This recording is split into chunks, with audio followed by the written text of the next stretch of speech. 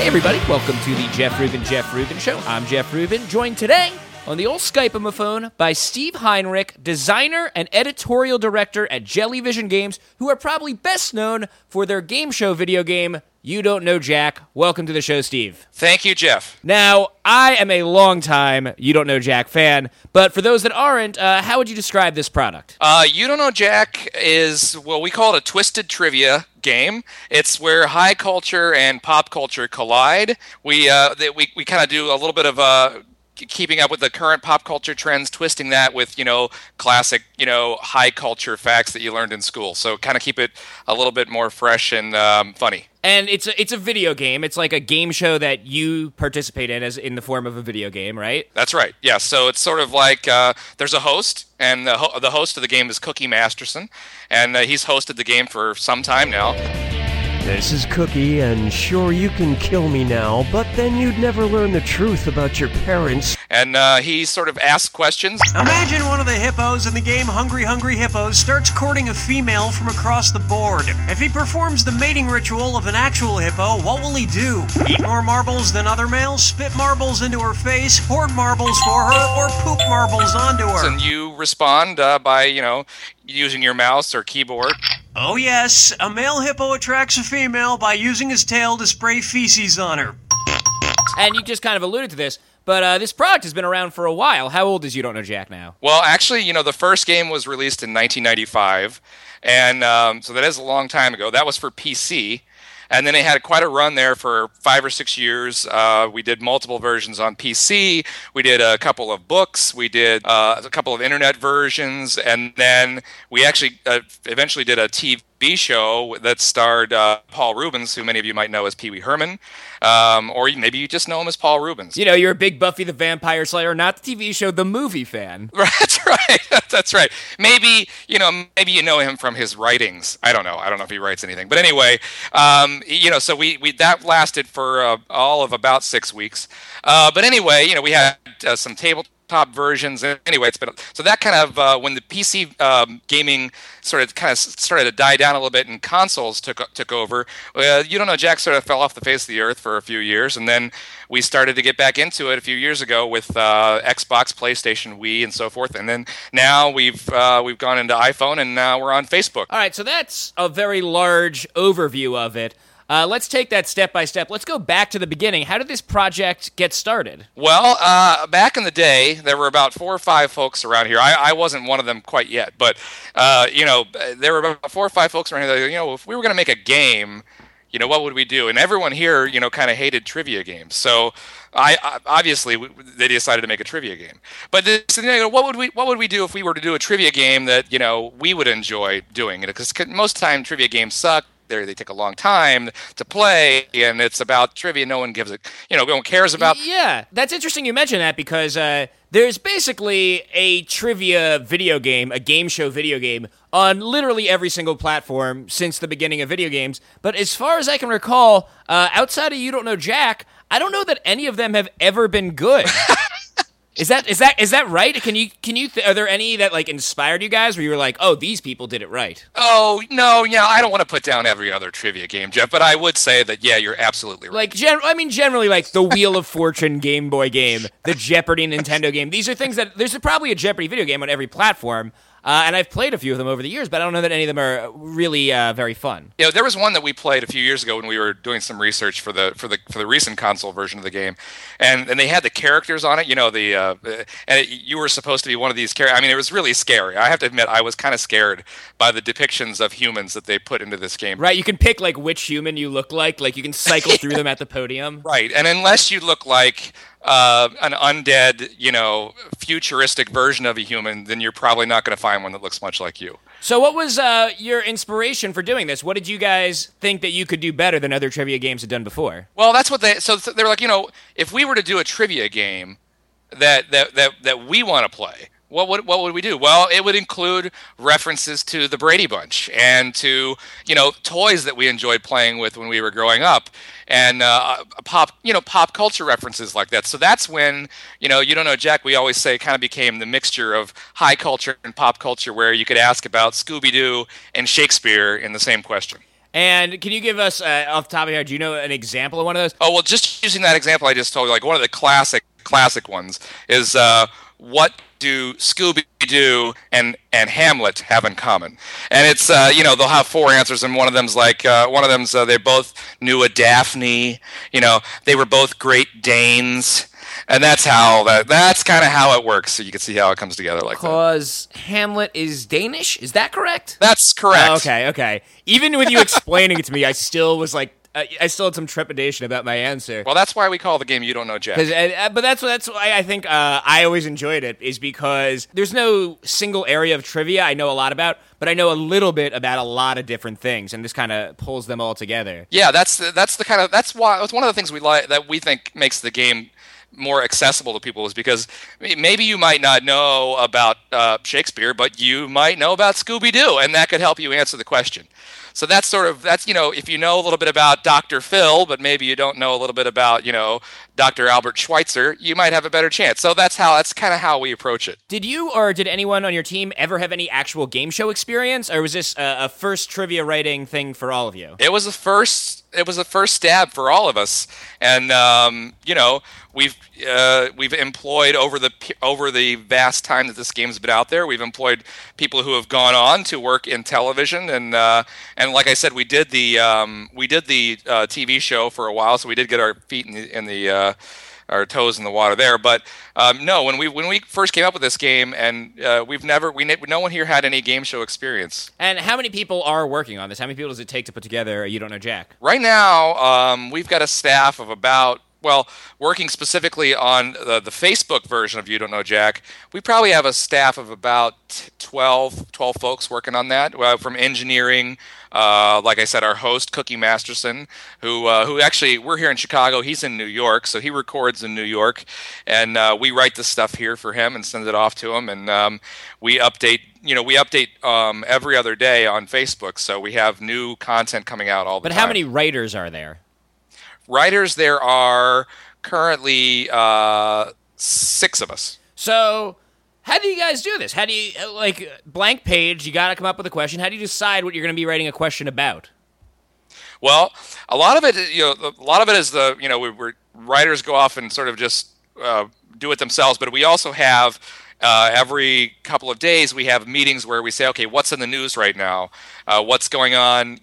For instance, speaking of Jeopardy, actually, Alex Trebek just had a mild heart attack over the weekend. So what can we do about that? What's funny about that? Exactly. Well, what isn't funny about it? No, I'm just kidding. So yeah, that's what we do. We had a meeting about that today. We talked about maybe you heard about the giant tortoise. The last giant tortoise from the Pinta Islands that Lonely died. George. Yeah, Lonesome George. Lonesome George. Yeah, and so we thought about, so that's the kind of stuff every couple of days all the writers come in and say, hey, what if we did a question about, this person who died or whatever. Do you have to be careful to make sure that the questions cover a variety of topics? Like, say you're a big Scooby-Doo fan. Is there a deliberate effort to make sure that all the questions aren't about Scooby-Doo?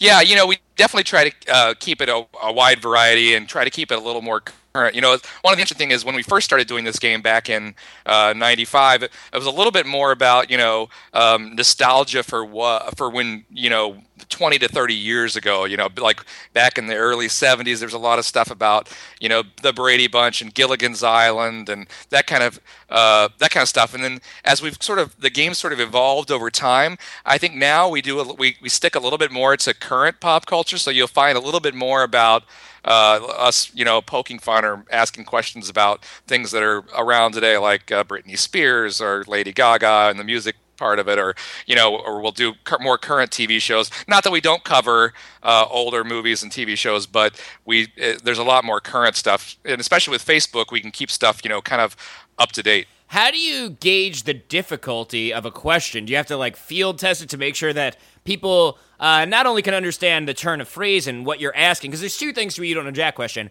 First, you need to be a little bit clever, a little bit street smart to figure out what you're asking, and then you have to be a little bit book smart to actually know the answer. So it seems there's two variables at play here. Do you have to test them to make sure that people get both ends of that? We have a room full of chimps. No, I'm just kidding. No, sometimes what we do here is we'll grab people around here that don't actually work on You Don't Know Jack, because Jellyvision is a big company, and we have people who aren't working actually in the games division. So sometimes we'll bring those guys by and test the game on them, and then we'll give them an orange juice before they go, or we'll just play it by ear, because we've actually tested this many times in front of behind the big screen where you could see it's a one-way mirror, and we definitely noticed exactly what you just said, which is that our questions can get a little convoluted, so we have to make sure that everything we're doing is very clear to the user, and even still some people are going to be confused, but like I said, sometimes people just don't know Jack. Yeah, that's kind of the point of the game. Do all the writers work on questions? Because in addition to very funny questions and very funny answers, there's all this other comedy, really, throughout the game. There's fake sponsors, there's funny retorts for wrong answers, and all that kind of thing. Is there anyone who's working on just that, or is everyone doing questions and other stuff too? Everybody works on everything. That's why when we hire our writers, we sort of do a really thorough process of can you do this? Can you do that? Can you do this? Because we want everybody to be able to do everything.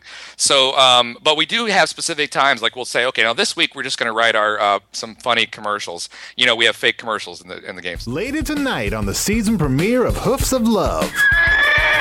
18 women living in a house competing for the love of one famous horse. Oh my God, he was in that movie Hidalgo? He was the one that wasn't Viggo Mortensen. Who's up for body shots? But it's not just fun and games, because all's fair in love and horse. Most of these women are here to drink and be on TV. But for me, it's real.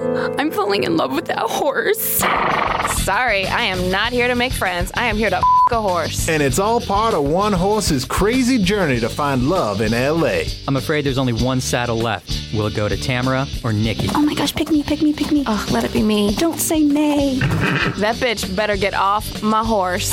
It's time for an all-new season of Hoofs of Love. This horse is not just back, he's bareback. So we'll say this is a commercial week. Send some ideas in. We'll go through. We'll pick out the best ideas, and then we'll go off and record them. And we'll bring in voice talent from these people might know from outside of Jellyvision, and then we'll record these commercials. So we'll segment it like that. And they're definitely they're definitely writers who are like, oh, that's you need a really funny opening line from Cookie. He has an opening line for every episode. You want to go to this guy because he generally can, if you're in a pinch, he can really get a good one for you. And if you're trying to punch up a joke or something, there are people who are stronger at that. So everyone has their strengths, but we do like everybody to be able to do everything. What are the elements besides the questions that need to be written? You have stuff like the fake ads. Yeah, we've got the fake ads. We do all sorts of media outreach. So we do posts. We try to keep our posts on Facebook and Twitter updated. So we're writing those things constantly every day. And for both You Don't Know Jack fan page, for Cookie Masterson's fan page, our host, he has his own page on Facebook. So you have the writers doing that, so that it is in the voice of the game. Absolutely. So all that's in the voice of the game. Does Cookie run his Facebook page, or do you run the Facebook page? The writers on the Facebook page? Well, Cookie, we don't really know what Cookie does. So he basically gives us a couple of hours of his time every day, and that's it. So, sometimes he posts on the page, we have no idea it's coming, and sometimes we post on his behalf. So, I'm sorry, I interrupted your list of things that needed to be written. Oh, okay. Well, there's the let's see. That may be exhausting it. There's the funny commercials. We also do we have video ads. So the video ads that sort of open up each episode, which are kind of related to the sponsors. We help the art team write those, and the music guys concept those. And then, if there's anything like, sometimes we'll do promotions with outside groups, and we'll be like, hey, can you write a You Don't Know Jack question for, insert, blank product here. So we do that kind of stuff every once in a while. Who does the incredible, and this has been a hallmark of the You Don't Know Jack series since the beginning, the transitional songs between questions? Every question has its own fun jingle to announce what number question you're on. And they're almost like always a parody. Who's putting those together? Oh, well, those are a couple people are working on those. I mean, everybody's giving their input, but our music director is our music and audio director is Andy Poland. He's a genius. And then we've got our art team led by Allard Laban, who is also an art genius, and we've got a couple of our artists, Tim Sniffen and Jody Evenson, that work on those. So we've got not only do we have funny, talented people on the writing staff, but we have it in the music department and the art department too. Do you have a favorite question jingle from over the years? Well, I think the classic one that a lot of people remember is the question 4 from way back when. You're my question 4. Forevermore, I love you. My question 4. And that was how that one went. And then at the very end, there'd be, the question that cares that came up on the screen. And so when we released the most recent version of the game on console, and even a little bit here on the Facebook version, we tried to make a little homage to that with the question 4 being question that cares. Something that really stands out in my mind about You Don't Know Jack, when I remember the old games, is that they had, that you had, a funny retort for a lot of wrong answers. And most of the game is multiple choice, and you know that occasionally someone's going to pick B instead of C. But even the questions that involve typing in answers, you guys seem to have speculated what wrong answers people might guess, and then have a wise-ass reply to that. It's almost like a magic trick, where it's almost like becoming something more than a video game. It really is like you're participating in a live show at that point. How hard was that? Well, I mean, that's sort of like you said. I think that's kind of what separates us from other games. We really try to make the user feel like they're engaged in the experience, and that Cookie is talking to them and reacting to them. So yes, we write custom dialogue responses based on what you pick, and perhaps even your score at the time, or like you said, when you type in specific things, Cookie will have a response to that. Like if you type in your name in the beginning, sometimes it'd be like, Jeff, real creative, and this is not something you're picking from a list. You type Jeff. So I don't know that I can think of any other video game that, thought that far ahead and anticipated that kind of thing. Yeah, true. And also, if you want to really get Cookie going, you might want to type in some curse words there. That'll really get that I have seen. I think a lot of video games going back to text adventures, because they know the first thing you're going to type in is a curse word.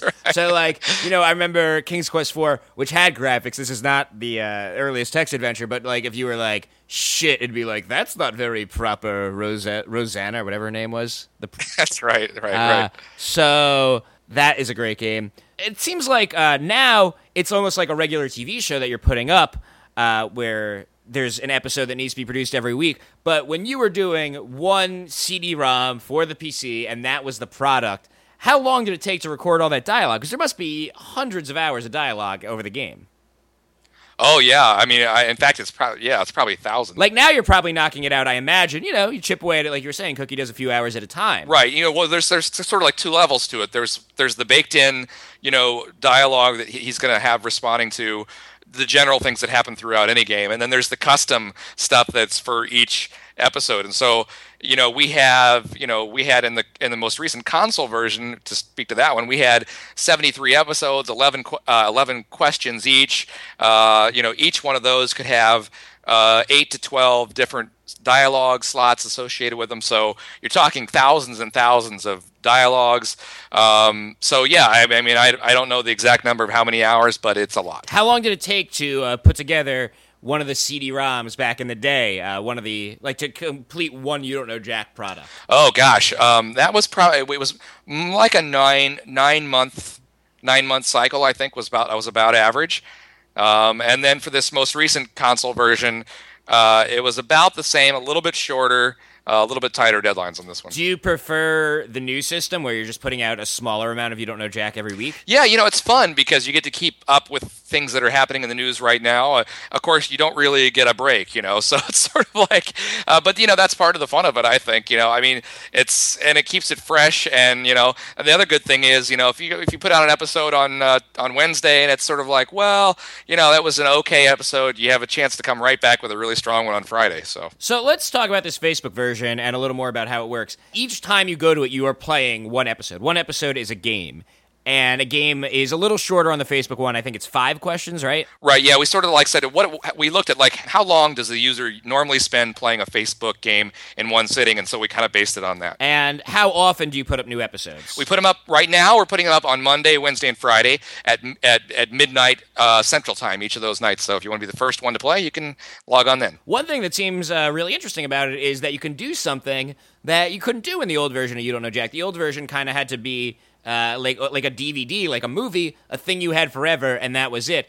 But now that it's this living, breathing thing, you can do things like work in current events. What other advantages have you found working on this new Facebook version? Well, like I said, working in current events, and the big thing is, you can sort of tap into the episode we put up on Wednesday, we covered X, Y, and Z. So Friday, we're gonna cover these other 3 or 4 different topics, and that way you know that people are playing them in a specific order. That's kind of one of the things I like about it, is because you could say, well, here's what they heard on Wednesday. Now we can sort of switch it up a bit, and here's what they can get on Friday. So when you have a disc, and people have an episode selector or whatever, they can play them in any order they want, and you never know how they're going to perceive it. So that's one of the things from an editorial perspective. That's sort of one of the things I like about this. The old versions also, this episodes thing came somewhere down the line. I feel like the old one just had 800 or whatever it was questions, and then they were all mixed up and you'd get them in whatever order. But now there's specific episodes, so you make sure you're not we haven't played 19 yet, so we'll see all new questions when we play 19. Right, exactly. And I always thought that was an improvement, because what would happen would be, you get to in the older version of the game, you'd get, you'd be 30 episodes in, and now you're starting to get some repeat questions, and it would be just maybe 1 or 2 throughout an episode, but it really, if you were playing with people who hadn't played those questions before, it'd be unfair. This way, you can play every single question and be sure that you're never going to see a duplicate. Are there any other improvements, things like that, that the series evolved over the years that, even that's not really a big change, like you wouldn't put that on the back of the box, but it makes a big difference in how much you can enjoy the game? Right. Well, I think one of the things, we just sort of honed in on which of the question types people really, really responded to. We've got like you said, we've got the standard multiple choice questions, but we've got the dis or dat. Can you explain how dis or dat works? Dis or dat, for instance, so there'll be 7 items, I mentioned Dr. Phil earlier. We had a Dr. Phil one where it was sort of is it one of the top 10 pieces of advice from Dr. Phil for a first date, or a children's board game? And so it was something like, don't spill the beans, don't tip the waiter, don't, I forget what the rest of them were, but that's the kind of idea. So you get 7 items in a row, and you kind of have to pick, is it this one or that one? Or, it's, or sometimes it's both. I think there was one we did recently that was, is it a character from the Nutcracker, a brand of vodka, or both? So, so that's sort of the concept of the dis or dat. It seems like this new version of You Don't Know Jack being on Facebook obviously has a lot of advantages, but are there any drawbacks? Drawbacks. Let's see. Well, there's an advantage and a drawback. One of the advantages, because we're kind of in a beta stage right now, so there's still some bugs that are getting worked out. The advantage is, people can tell us, oh, hey, maybe you could do this, maybe you can do that, and we can sort of change the game on the fly. On the other hand, sometimes there are bugs that lead to that. So it's sort of a half 6 of one, half dozen the other. It's good that people can tell us there are bugs in the game, and we can fix those on the fly, which would be better than if it was on a console game where we couldn't fix it, which definitely always happens. But on the other hand, because we're constantly changing things and updating things, some things can get a little wonky. But luckily, I think for the most part, if it ever gets to the point where people lose game credit or something, we obviously can refund all that immediately. So pluses and minuses on that front. Now, what is a game credit? Okay, so currently on Facebook, you buy game credits. So you buy games, and you get 1 free game if you show up every day. So every day, free game for everybody. So if you show up, log in, you get a free game. And then if you want to play more games, then you can buy packs of games. It's sort of how we have it set up right now. You can buy a 5-pack, 10-pack, 20-pack, or 40-pack, and those game credits just sort of go up into your little credit list. Anytime you want to play, log in. If you want to play more than 1 game per day, you can play and put in another coin. So for free, you can play You Don't Know Jack once per day, but if you want to play more than once per day, that's when you got to buy credits. Right, and then you can also buy a couple other things. Right now, you can buy some of our performance enhancers, which help enhance your score. Now, how does the performance enhancers make you feel from a game design perspective? Are you afraid that that's giving people that are willing to pony up real money an advantage in the game? Because it is. I mean, that's what's happening. So how do you mitigate that? It definitely is. The way I like to put it is, we put it in there. Look, if you want to use it, that's on your conscience. I haven't used one, but I'm sure Cookie has something to say when you do it. And the other thing is, there are a lot of stupid people, and we want to give them a little hand. Just give them a little leg up. If you really, really, really feel like you need it, go ahead and use it. And even if you don't, if you're just trying to beat your friends, that's the other thing we haven't talked about. When you play a game on Facebook, if any of your friends have already played that episode, then they could very well show up in your sort of leaderboard, and you're trying to beat them for that episode. So you get this sort of competitive back and forth against your friends, and if you see your friends used a performance enhancer, you might use one too. Can you see if your friends used a performance enhancer? Yes. Okay, so they're not lying, at least. They're not They're lying. just cheating. It's clear. Exactly. So you have to cheat back, or you can just say, "Hey, I'm going to beat you," even though you're cheating. Yeah, and I think that's also having your friends there is one of the major advantages of having it on Facebook that we haven't even discussed yet. Is that the game's already plugged in to everyone you know, and the way the multiplayer works is you kind of, even though your friends aren't playing at the exact same time as you can see how they did step by step. It's like, sharing a ghost, a trial run in Mario Kart, so you can see how your friend did it and compete against that ghost, but in trivia version. It's the trivia version of that. Yeah, in fact, that's what we call it around here internally. We call it the ghost player. That's what we call it. So it's sort of like, I thought you were going to say you called it the ghost player from Mario Kart specifically, and I was really excited. I didn't want a copyright infringement. No, we do. We just call it ghost player. But I mean, that's sort of just an internal term. But yes, you're right. You play it, Jeff. You play it, and then I log on, and there's you, and I see every answer that you gave. If it's a gibberish question, I'll see what answer you typed in for the gibberish question. If it's the jack attack, I'll see if you got one right, or if you got it right and I got it wrong, or if we both got it right. And so, that way you feel like you really feel like people have told us, you really feel like you're playing with your friends right there at that time, but it doesn't require that you get all your friends together and play at the exact same time. The performance enhancers don't really bother me because, Jack, for me anyway, it's not about getting a high score. It's like fun. It's almost like watching a TV show, but it's, you're participating in it. I mean, it's about the writing. It's not about just getting the highest score.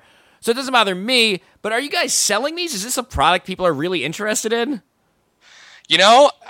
We are selling them. People, we were like, hey, you think people were going to buy these? Well, let's put them out there and see if they buy them. And you know what? People are buying them. And I would say when I log into play, it's an average of 1 to 2 people, maybe in the of my friends that have played the episode that are using them.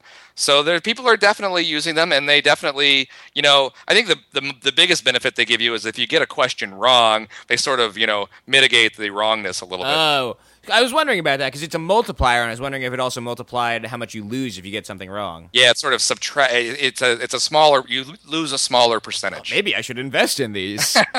You guys, like we already talked about, you have these fake, very funny, fake commercials for very funny products in the game. Have you ever considered maybe having real advertisements for real products? Is that part of the business model? Well, it's definitely come up from time to time. I'm sure someone suggested it, and not one of the writers. You're absolutely right, Jeff. No, I mean, back in the day, actually, when we used to have an old version of an internet called the Net Show, or internet version of the game called the Net Show, and then we had the Web Show. But back in the Net Show, way back in the late 90s, we actually did have interstitial ads that we were little animated ads that we actually did sell a few of those to folks. And then we also did sort of sponsorships of entire episodes. I remember we did one for AMC when they were doing like a Hollywood or a Halloween movie fest on AMC, and then we did an M&M's one at one point. So we did sort of a larger, like they're sponsoring the entire episode, and that may happen on Facebook down the road, but there's definitely a line like these are the real sponsors and these are clearly the fake sponsors. The real sponsors will be happy to know they're being separated too. Yes, I would hope that a respected brand wouldn't want to be shoved in, right next to Animal Lovers Boutique and Glug Light beer. It's so cool for me to see You Don't Know Jack evolving over the years. From it has an interesting origin. I've mentioned a few times this episode I've referred to You Don't Know Jack as a video game. Do you guys call it a video game? I don't feel totally right. That doesn't feel totally accurate when I say it. More often we call it a game show. Exactly. Right. But it's not a real game show. You don't win real money, but I mean, it definitely that's the whole oeuvre of the game. It's a game show, and it's interesting to see it on these wildly different platforms like the PC and the console and this thing Facebook, which no one could have imagined when the game started, and but still it looks the same. Yeah. I mean, that's sort of like. I think the biggest challenge every time we come out with a new version of the game is to make it feel new and fresh and designed specifically for that format, but also still maintain the thing that everybody loves about You Don't Know Jack. And I think so far with most of the versions of the game, we've done that, and I think the Facebook version particularly, we've gotten more positive comments about the Facebook version than a lot of our previous versions. So it seems to work. It's always a balance of innovating and then staying true to the core game. Yeah, I think what makes You Don't Know Jack so unique amongst other, I'm not going to use the word video game, I'm calling it interactive games, is that it does look the same as it looked 15 years ago, and it doesn't matter because it's not about the graphics or anything like that. It's all about the writing. The game's all text, and I think there's very few games. I mean, they don't make text adventures anymore, so there's very few games where that's true. For us, it's like the text is like we've perfected the art of text. I mean, it's sort of like our art department would say that the text, I mean, they spend so much time, perfecting how the text looks, how it flies on the screen, how it flies on and off the screen, the movements, the subtle movements of the text, how it floats in and out. As they spend just as much time on that as probably someone does animating a football player tackling another football player. But it's definitely a simpler game. It's a clean, simple game. But when we released the console game in 2011.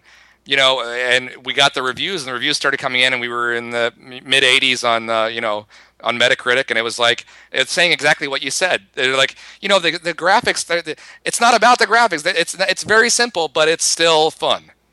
With all that in mind, what happened with the TV show version? Because I've been a fan of the show. I've been a fan of the show. I'm calling it a show. I've been a fan of You Don't Know Jack forever. I remember when the TV show came on. I was excited about it, and I watched it. Did you guys enjoy the product? Were you pleased with the final product there? Oh, now you've painted me in a corner, Jeff. No, well, okay. I did. Let me say, I did. I don't remember it very well, but I think I liked it. Yeah. Okay. So we obviously liked some of it, and some of it we didn't like. We certainly did not feel it was, it was as good as it could have been. And then hey, the show lasted the 6 week run, and we know why it only lasted a 6 week run. But so it could have been better. That said, I mean, there was still something about it that we loved, and people still kind of love about it. It was just kind of what we learned is that there's this magic that happens when you feel like you're engaged in the game show, that you lose a little bit of that when you take it and now there are other people on the game show and you're just watching them. And I think that was sort of like the key thing. But it was an interesting experience. I was out there I went out there to LA to write for that, and Tom Gottlieb, who is the voice of Cookie Masterson, he was out there both writing and performing as the Uber announcer for the show, and then Paul Rubens was the host of the show. And it was a very interesting process, but I think in some ways it was a little disjointed, and it just didn't quite come together in the best way possible. So how do you guys try to correct for that element of interactivity that's missing? Oh, you mean on the TV show? Yeah. Yeah, well, one of the things is I think one of the things is like you don't want to have people on the show who are answering too quickly, because then it doesn't give the user or the viewer at home a time to answer. I'm not saying we got stupid people to play the people on the contestants on the show, but it's sort of the same thing. Yeah, I think they do the same thing with other game shows. Like Wheel of Fortune. If they had a genius on there that was answering all the puzzles immediately, then the people at home wouldn't get to play. So it's always, you want to make sure that the people at home get to play along. And the Jellyvision also had another game show that was on the USA Network, which was Smush, the game show, which aired on USA, and it had kind of a similar thing where it lasted a little longer. It had the Ken Ober, the host, was from the old MTV Remote Control show. He was the host, yeah, sure. And it lasted quite a bit longer than the Jack Jack TV show did. But it had the same thing. It's sort of like you kind of wanted to play more as opposed to watching other people play. So I think that's why our game works best when you're playing it. Do you think if you had another try, are there things you would do differently, or do you think You Don't Know Jack is an interactive game and it's not meant to be one way, beaming it at people entertainment? I think in today's day and age, we could probably find a lot of ways to engage the user that maybe we couldn't have back then in 2000. I think it would be a different experience, and I wouldn't rule out the fact that we could probably pull it off. Do you see the influence of You Don't Know Jack on quote-unquote real game shows? Oh, geez. I don't know so much. The place that I've noticed it a little bit more is in actual video games, where I've seen more and more where there's more of a custom response to certain things that you do in games that wasn't quite there before. That's we pioneered with You Don't Know Jack, which we were talking about earlier. But I do notice that when I'm playing games, myself on Xbox or Wii or whatever, I'm like, well, hey, that's 10 years ago, I don't think they would have, made that comment about that particular putt I just made on, Tiger Woods golf.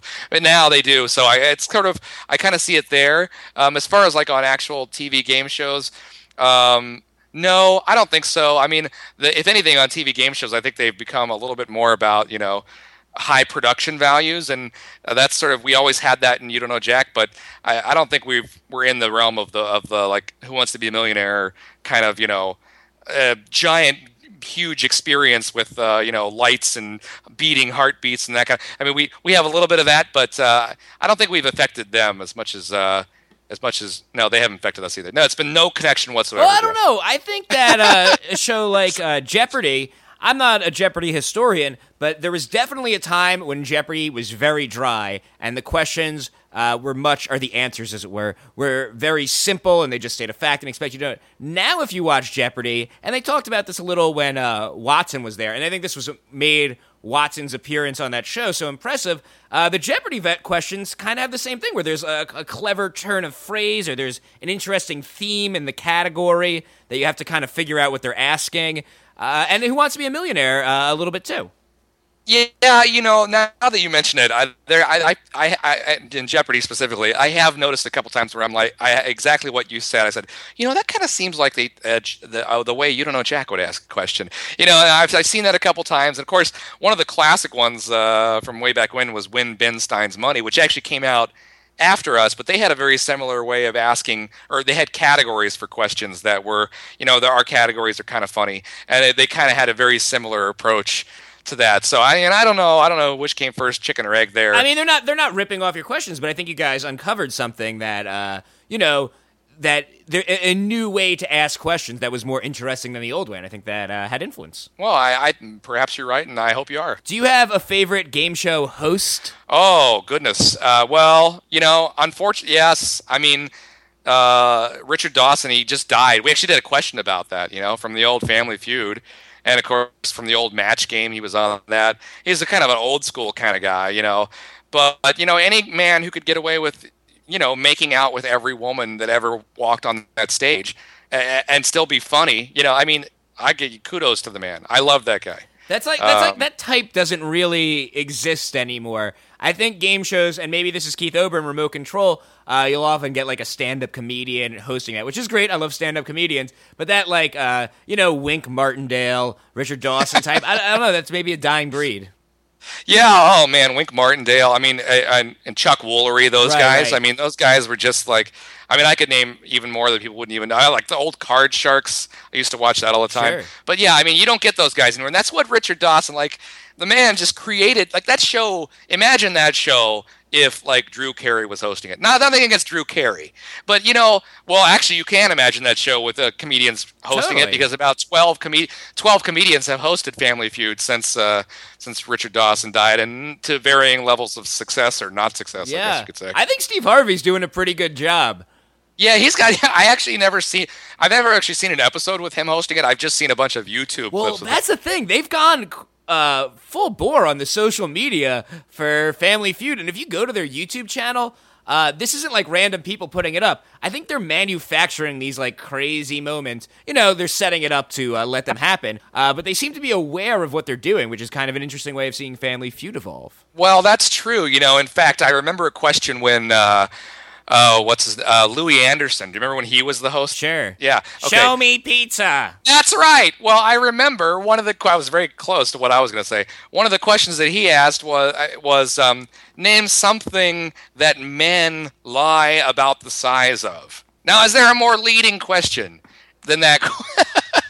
Than that question? Yeah, I think there's a lot of that now. I think the Steve Harvey show appears to be all set up, which is fine. Do you have a favorite game show of all? You seem to be familiar with the genre. Oh my goodness. Yeah, I would say, well, the old Match Game, which I wish they would bring back, was hilarious because it was just 6 comedians making finishing jokes. That's an interesting one because Match Game isn't even really it's not even really a game show. Like the game show is just a facade to set up these comedians right making jokes. Exactly. And of course I loved the old Gong Show back in the day too. I mean, I'm just showing my age now, but the Gong Show was just, I mean, that was just to me that was the pinnacle of comedy when I was a young youth. But today, we actually did a version of Who Wants to Be a Millionaire. Jellyvision did for PC actually back in 2000. We got to meet Regis. Yeah, I got to meet Regis. He came here to the office, and he got here at like 7:00 in the morning. There were like 3 of us here, just 3 of us. And he opens the door and he's like, "Hello, jelly people!" But there was no one here for him to say hello to that loud anyway. But it was pretty awesome. And he took a nap. He took a nap on our couch up here, and I sort of like told maybe he'll hear. He probably won't hear this. No, he's a fan. He listens. Sure, okay.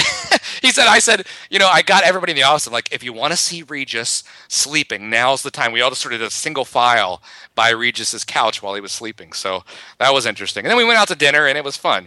He's a character, Regis is. Is there a game show that you think you would particularly excel at if you were given the opportunity to appear on? I'm pretty good at Wheel of Fortune. When I watch that at home, people get mad. But I would like to see how I do on Jeopardy. But I always wonder, would they allow me to be on Jeopardy? Because I'm kind of, I kind of have been working in trivia for so long now. I know really a lot of those useless facts. So you're good at trivia because you've been working in trivia. Sure. I mean, we've done here. I think the last count was something over, 20,000 questions in the history of You Don't Know Jack. So I mean, it's just a lot of questions. I can't say I remember all of them, but I certainly remember a good portion of them. So that really helps me when I'm playing. I said again, that's the question. Would they let me on Jeopardy? I don't know. Do you ever play Trivial Pursuit against your friends? No one will play with me. No one will play? No, it's really pointless. Were you into trivia before you started working on You Don't Know Jack? Yeah, I'm just a big games player myself, so I was into games. That's one of the things that I kind of bring, I think, to the table here is that I like game strategy and how games are set up and making sure that everything's fair and is fun for everyone at all times. That's sort of my big thing is like making sure everyone is engaged at all times. I think sometimes when you play a game like Trivial Pursuit or some other games like that, what happens is you're sitting there and someone goes on a run of answering 5 or 6 straight questions and they're rolling the dice and they're getting roll again and it's just going, and you don't do anything for 10, 20 minutes at a time. And to me, that's the hallmark of just a bad gameplay experience. Yeah, Trivial Pursuit's the worst. I hate hate playing Trivial Pursuit. Yeah, so the whole thing is keep people engaged at all times. Everyone should be paying attention at all times and feel like they have a stake in what's going on. What games do you think are particularly good examples, besides You Don't Know Jack, obviously, of this kind of design? That's a good question. Well, when you're talking about like board games or home games, things like that, some of the classics like Taboo, I think is great because not only you're playing, but then the other team gets a chance to steal. Anything where the other team gets a chance to steal or pay attention all the time, I think that's good. And You Don't Know Jack has that via Screw Your Neighbor. Yes, like the console version definitely has the Screw Your Neighbor version. Which, for those that never played the game, lets you force your opponents to answer a question that you think they don't know the answer to. That's right. Of course, if they answer it, then you get screwed. Right. That's how that works.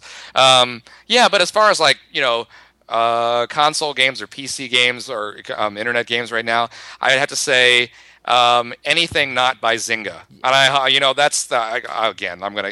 I'm in legal trouble. But I think that was why I was so excited to see You Don't Know Jack on Facebook, because I like games. I'm like you. I love video games and board games, but I never.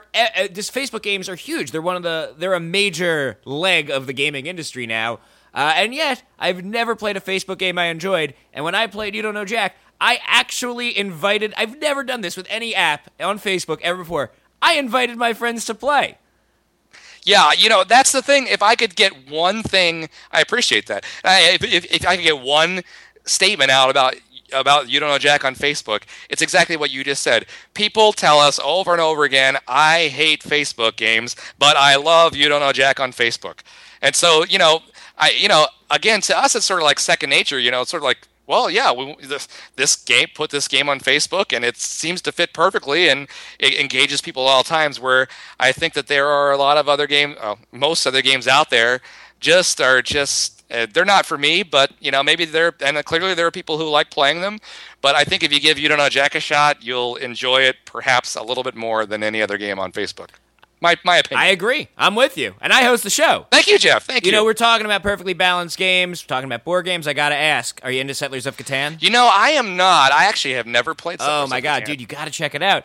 Because I think it exemplifies, and like listeners are rolling their eyes right now at me bringing up Catan again, but it exemplifies exactly what you're talking about. And it's the gameplay of it is really perfect, really, in the way that everyone's always involved. You're never too far behind. Every turn you have an opportunity to do something. And based on what I know we just met, but based on what you just said, I think you'd really enjoy it. Yeah, I think there are definitely some folks I know here that on the team that play it, and but I've never. But what you were saying, about the ability to catch up and win anybody can win at any time. That's also a key thing, And I think there are some games that don't do that well. Like some games will do. Like I remember back on the old Nintendo, it was like Jordan versus Bird. It was the old Michael Jordan versus Larry Bird game. It'd be like, you'd get a 20-point lead on your opponent, and then somehow all of your shots would suddenly start missing and the opponent would catch up, and it seemed kind of fake, a fake way to let people catch up. I still call that NBA Jam syndrome. Yeah, that's exactly what it's the NBA Jam syndrome. And so that's what we definitely don't do that, Jack, but what we do is we make it so that, there's a chance. There's a chance with the final round, the Jack attack that happens at the end of every game. It's worth a lot of money, and you can really, really catch up at the end of the game, so you're never really out of it. And we try to balance out the points so that it works out. So I think it's another key of a good game, making sure one that no one's just sitting there doing nothing, and two that they can always have a chance to come back and win. It's interesting because I always thought of You Don't Know Jack as at its core just trivia. So it's interesting to hear how these traditional video game lessons apply to it too. Are there any others? Like what else should a video game do that you tried to do with You Don't Know Jack? And I'm just talking gameplay, not the actual questions themselves. A lot of the things that we've learned over time, we've kind of learned from our own game. It's sort of like, one of the things that really helped us, when we were making the current console game was, because we hadn't really made games for Xbox, PlayStation, Wii yet. We would look at other games like Rock Band, which is not, a real analog to You Don't Know Jack, but is a game that we respect and like, and Actually a magazine came out before we even released the console version and said the top 10 party games of all time, and Rock Band was number 1, and You Don't Know Jack was number 5. And we had not even had a game released for like 8 years, so we took that as like a compliment. But we looked at how they sort of got people into the game, the front end of the game. What's the seamless way of getting people like signed in, hooked up, how everyone's controllers hooked up and working properly, and then getting people into the game as quickly as possible, but still allowing for people to be like in a party atmosphere. And so we kind of we used a lot of their techniques as sort of like an example for how we would do it. We didn't obviously steal the exact way, but there's games like that are out like right now that maybe aren't exactly analogs to a trivia game, but that use things that we feel work well in sort of like a party setting, and that's sort of the other kind of aspect of playing You Don't Know Jack on console anyway, is sort of like playing with your friends and being in a party setting. So we did use some of those things. Yeah, I was actually playing Rock Band 3 just this weekend, and I know how long it's been out, and I was reflecting on how the series has grown. And when you play that first Guitar Hero game, obviously an incredible game, but they really make it hard. Like, you gotta play some songs you don't like to unlock the songs you do like. You have to just guess what difficulty level's appropriate, and then you're committed to it. Right. You can't, like, if like someone comes and goes, it's a whole ordeal. You gotta back all the way out. Now, Rock Band 3, they've really sharpened that knife, and people can come and go as they please. You can change difficulties in the middle of this song. All the songs come unlocked, and they're just like, go have fun. They've really, like, gotten out of the way and let the main thing, the actual playing Rock Band, or in your case, the trivia, take center stage. Right, yeah, and that's the thing with being on Facebook now, like I said before, we can make those kind of changes on the fly, and it's that we don't have to wait for like, oh, well, the last console version did this, and here's what we would do differently. It's like, well, what do we want to do differently? Let's do it, and we can do it, and we can put it up, and we can put it up right now, and have people play it, and give us feedback, and make changes on the go. So that's one of the cool things about being on Facebook now. Yeah, it's really cool. I'm really excited, kind of have You Don't Know Jack back in my life. I don't know, I had a lot of the old PC ones. I think I had at least 3 of them, and I think I had the movies one too. I kind of lost track of it around the time of consoles, just because my consumption patterns changed to that, like, I wouldn't buy a 40 or 50 or whatever you guys charge for a disc of just You Don't Know Jack, but I still love the game, and the Facebook version is, the perfect way to play it now. It gives it in like a really good digestible serving size. It's fun. All your friends can be involved, and it's free for them to get involved too, and I'm just very excited about it. I have one last question. I went to Jellyvision's website trying to track you guys down, and the games is just like a small percentage of the website. It's like a subsection. What else does Jellyvision do? Well, there's a whole other huge culture here of people who are working on something entirely different. And in fact, they have more employees, and like as reflected by the website, they have more employees in the Jellyvision Lab, is what that's called. There's Jellyvision Games and Jellyvision Lab. And the Jellyvision Lab, they do interactive conversations for outside businesses. So they'll work with healthcare companies or other companies who are trying to sell or inform or teach things to their customers, or even to their own employees. For instance, explaining benefits to a large company needs to explain their benefits to their employees. So the Jellyvision Lab will put together an informative but yet engaging experience where it explains it to you, it's interactive, it asks questions, it's got a little bit of humor in it, some interesting art in it, and it kind of draws you through, and sort of, it's more of an educational and or sort of sales kind of angle on things. How does but still using that sort of engagement sort of like someone's talking to you, you're giving input, and that's how we're drawing you through the experience. So that's kind of like the tie it has to You Don't Know Jack. Someone's talking to you, you're giving input, and we're responding. It's an interesting thing for the company to specialize in, and it's cool to see that it has both really fun applications like You Don't Know Jack, and really boring ones like talking about health insurance. Well, you said it, not me, Jeff. Well, Steve, thank you so much for I've been a long-time fan of the project. This was really a pleasure talking. It was fun talking to you, Jeff. Thank you for having me on.